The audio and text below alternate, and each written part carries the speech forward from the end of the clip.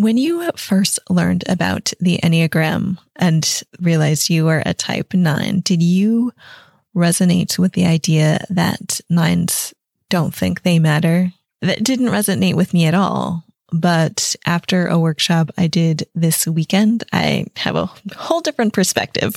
So let's dive in. Welcome to INFP Thrive for Enneagram 9s, a show for gentle souls who are ready to shine.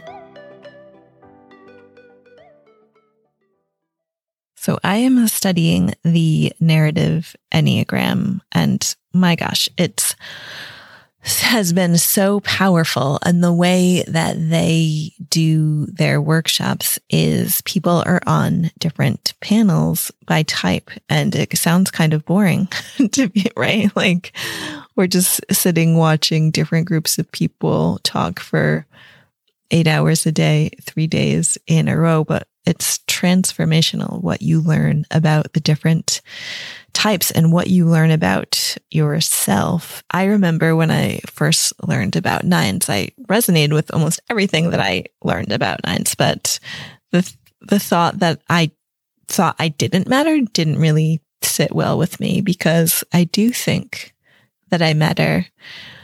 But this weekend, I've been sitting with that question and reflecting on how I've actually lived my life. And I think there were definite times when I did not think that I mattered, but that was definitely not a conscious thing. Because looking back, I always, I've been very go with the flow, very easygoing, and most of the time super happy to do that. I have definite desires. I'm not the type of 9 who doesn't know who I am. I've always known who I was and what I wanted, but I definitely did not express that to most people. I kept it quite internal and have been, as I just mentioned, have been happy to go with the flow, but then other times not, but still not say anything, deferring to what other people wanted to do. And this weekend, I was just thinking, why have I been doing that for most of my life? Why did I not voice what I wanted? Was it because I assumed that they wanted it more than I did? That they mattered more than I did?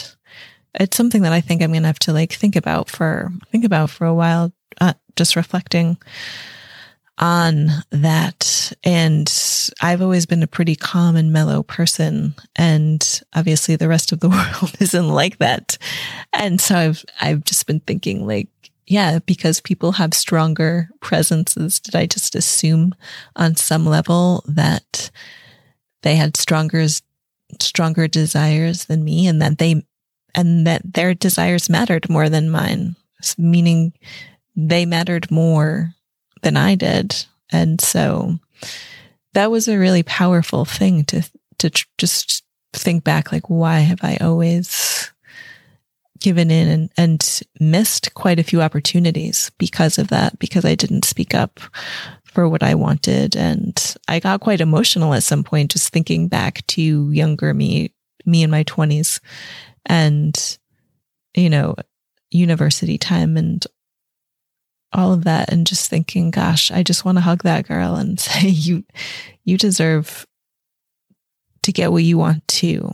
And so these days I feel much more confident speaking up for what I want. But I still have the tendency definitely to prioritize other people. And that also leads to procrastination for me, because I'll prioritize what other people need to do. And then I'll even, prioritize things that don't need to get done. I know what my goals have to be. I know what my goals are, but I still keep doing all of the minutia instead of the stuff that's really going to move the needle. And so that has been a big part of my work this year, is focusing a lot more on the actual goals and tasks and making, time blocking certain things and making it a priority and not letting anything else get in the way.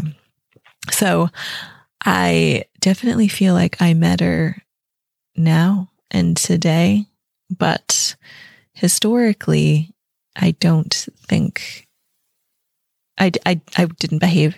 I didn't behave in that way. And so it's good to reflect on that. I don't think I need to sit in that forever, but it's good to think about how I want things to be different going forward, and just always having that knowledge of how I was and how I want to be. I think that's really important for us to know and feel where we want to go. And it's just natural to slide back into old habits. But when we have that awareness of what those habits are, we can sort of snap our fingers and say, oh, I'm moving into this.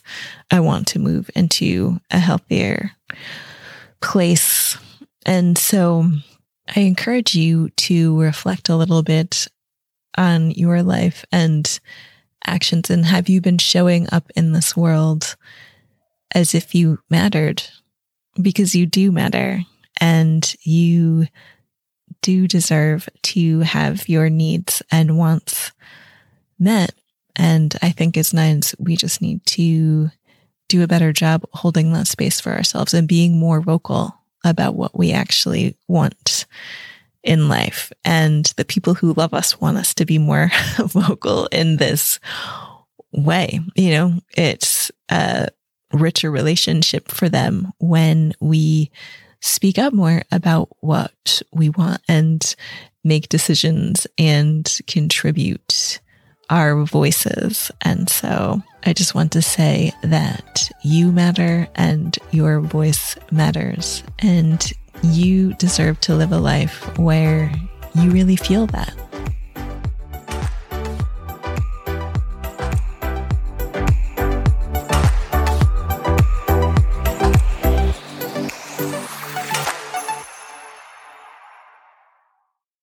Hey, let's continue the conversation. Head on over to my blog on Substack for more content on how to thrive through better communication, stoicism, and global exploration. That is right, blogging is cool again over on the Substack platform.